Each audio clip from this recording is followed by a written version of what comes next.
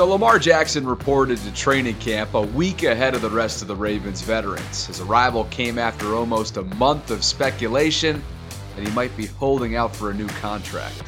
And on the same day that Jackson reported, Arizona quarterback Kyler Murray signed a mega deal worth $230 million. How does his monster contract impact Jackson and the Ravens negotiations? Bobby Trossett with Sarah Ellison. It's Monday, July 25th, and this is your first ever Morning Ravens Vault. The Ravens placed 6 players on the physically unable to perform list heading into Wednesday's start to training camp. The list includes several prominent starters. Is there any cause for concern? Cornerback Iman Marshall was waived by the Ravens over the weekend, leaving just 2 players on the roster from the 2019 draft. We take a look at how Eric DeCosta's first draft as a GM is panning out. All of that is coming up. Thank you for waking up with the Morning Vault, where you get the most important Ravens news in just 15 minutes.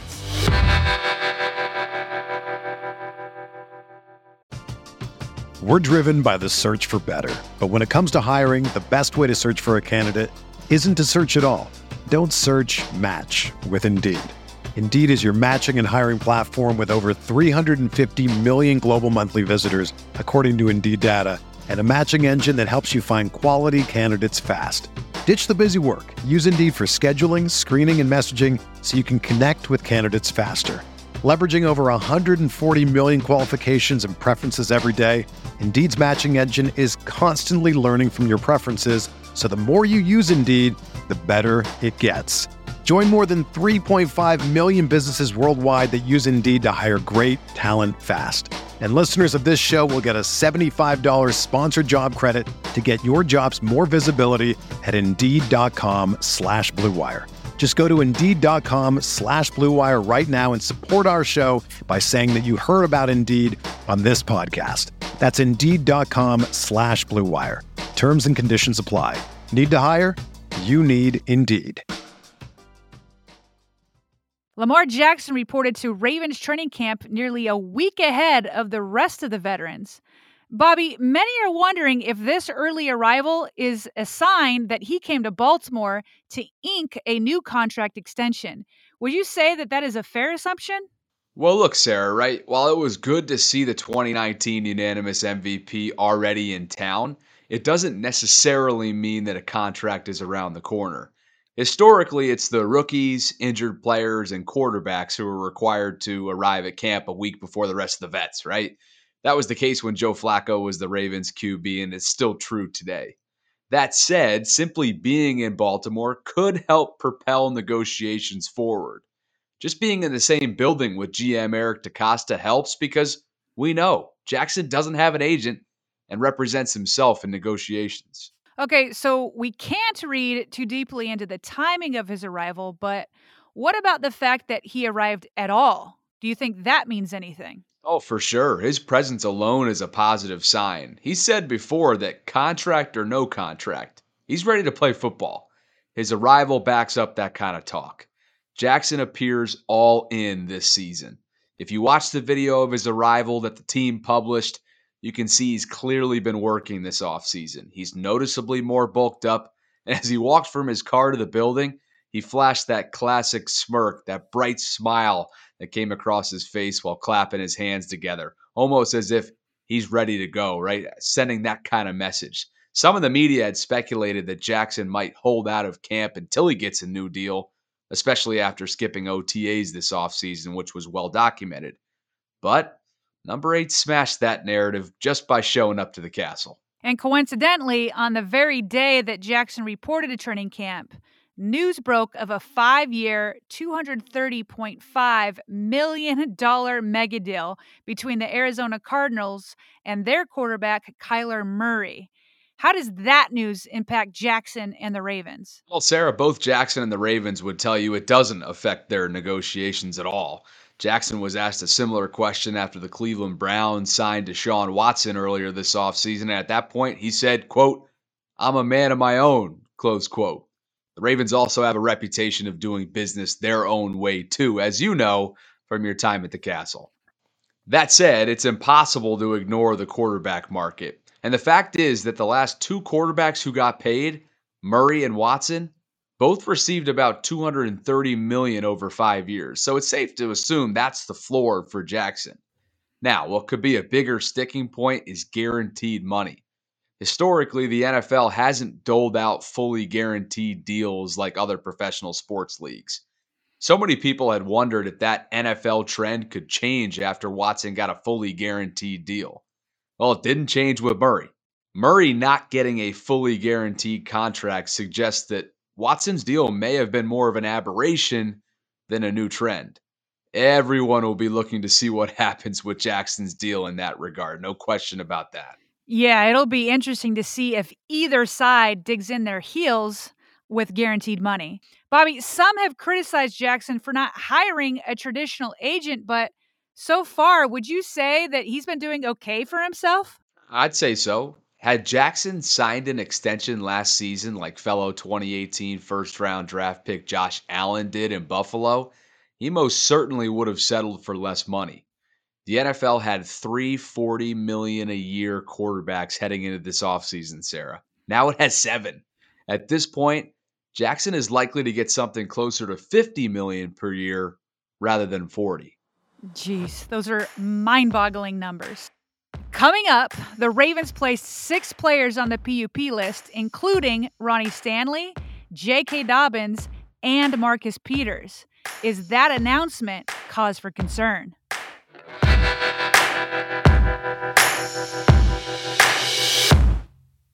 So the Ravens announced over the weekend that they placed several key veterans on the physically unable to perform list just before camp.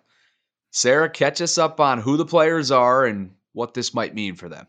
Yeah, sure. So on Friday, the 6 players placed on the PUP list were All-Pro left tackle Ronnie Stanley, another All-Pro in corner Marcus Peters, starting running back J.K. Dobbins, along with his fellow running back Gus Edwards. There was starting outside linebacker Tyus Bowser, and to wrap it up, there was safety Ardarius Washington.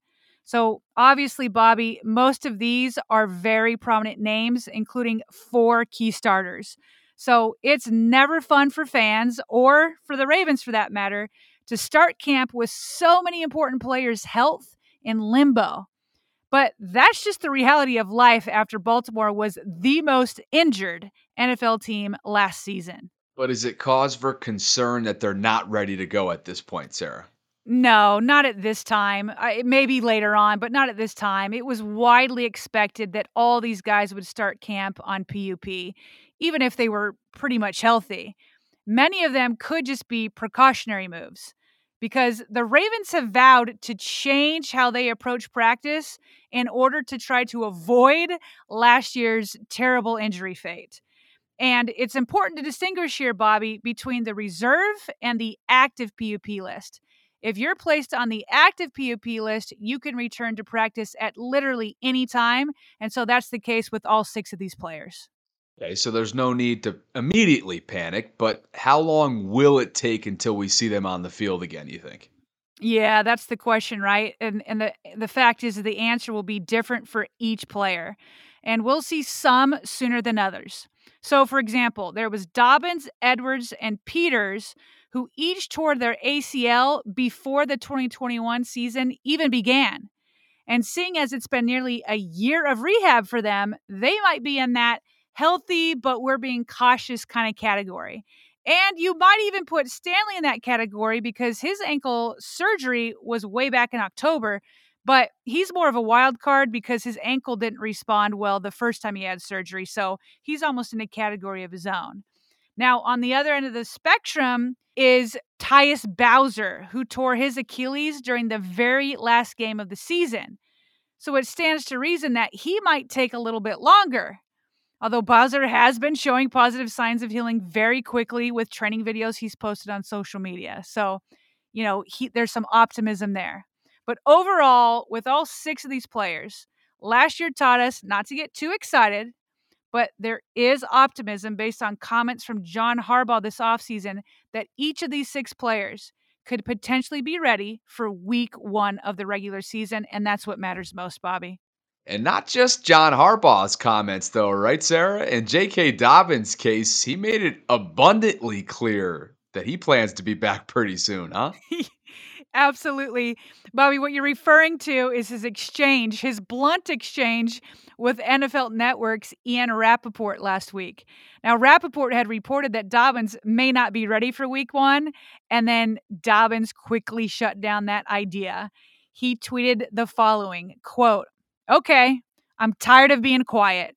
Come to me for your source, Ian Rappaport, because I might not even go on PUP because that's how good my rehab is going. And I'm damn sure going to be ready for week 1.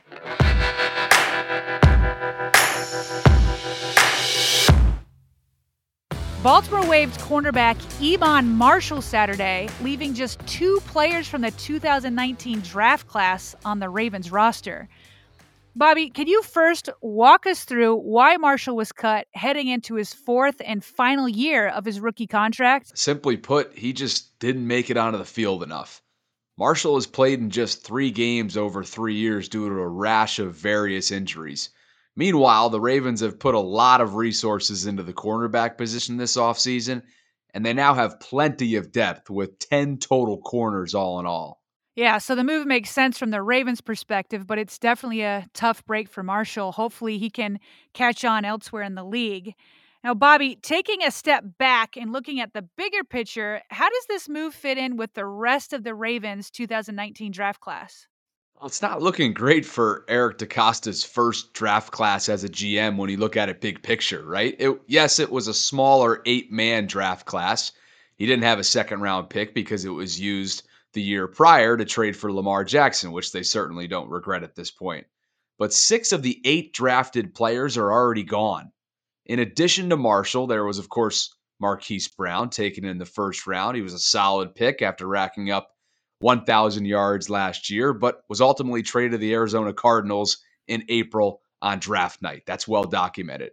Then you have 3rd round outside linebacker Jalen Ferguson, who tragically passed away just last month.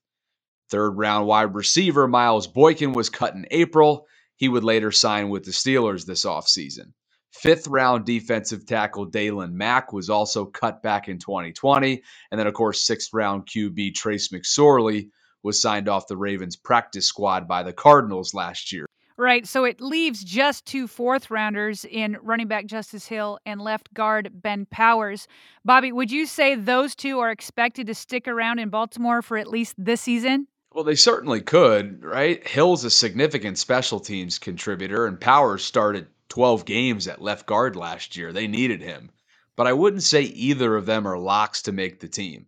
The Ravens beefed up their depth at running back this offseason, and Hill could find himself as an odd man out because of those moves. Baltimore also has considerable depth at left guard, and the reality is that the team won't be able to keep everyone in that room. If everyone stays healthy and the younger players step up, it wouldn't be surprising to see DeCosta seek a trade for either one of these guys. Well, if both Hill and Powers were to leave, I'm not sure I have ever seen an entire Ravens draft class being gone after just 3 years.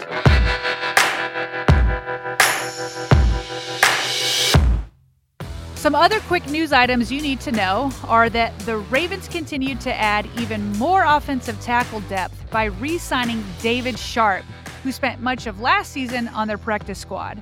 Sharp will join Stanley, Morgan Moses, Juwan James, and Daniel Falele at the tackle position. And Calais Campbell saw some of the Madden NFL video game ratings for defensive tackles, and he didn't like what he saw. Campbell tweeted, quote, "Madden thinks I fell off. I've been over a 90 for 10 straight years. But I guess they think the run is over. We will see." And finally, Marlon Humphrey attended a Baltimore Orioles baseball game over the weekend. The O's have been on an impressive hot streak and are vying for a playoff spot. But Humphrey believes they'll do more than just make the playoffs. "The O's are winning the championship," Marlon tweeted. "Don't care what you say, argue with somebody else." Thanks for listening to the Morning Ravens Vault. We created our show to keep you plugged into all things Ravens. If you've been enjoying this show, please consider subscribing. leaving a 5-star rating, and maybe even sharing it with a friend or a group message. And that's all the time we've got, but we'll be back Tuesday morning with the Ravens news you need to know.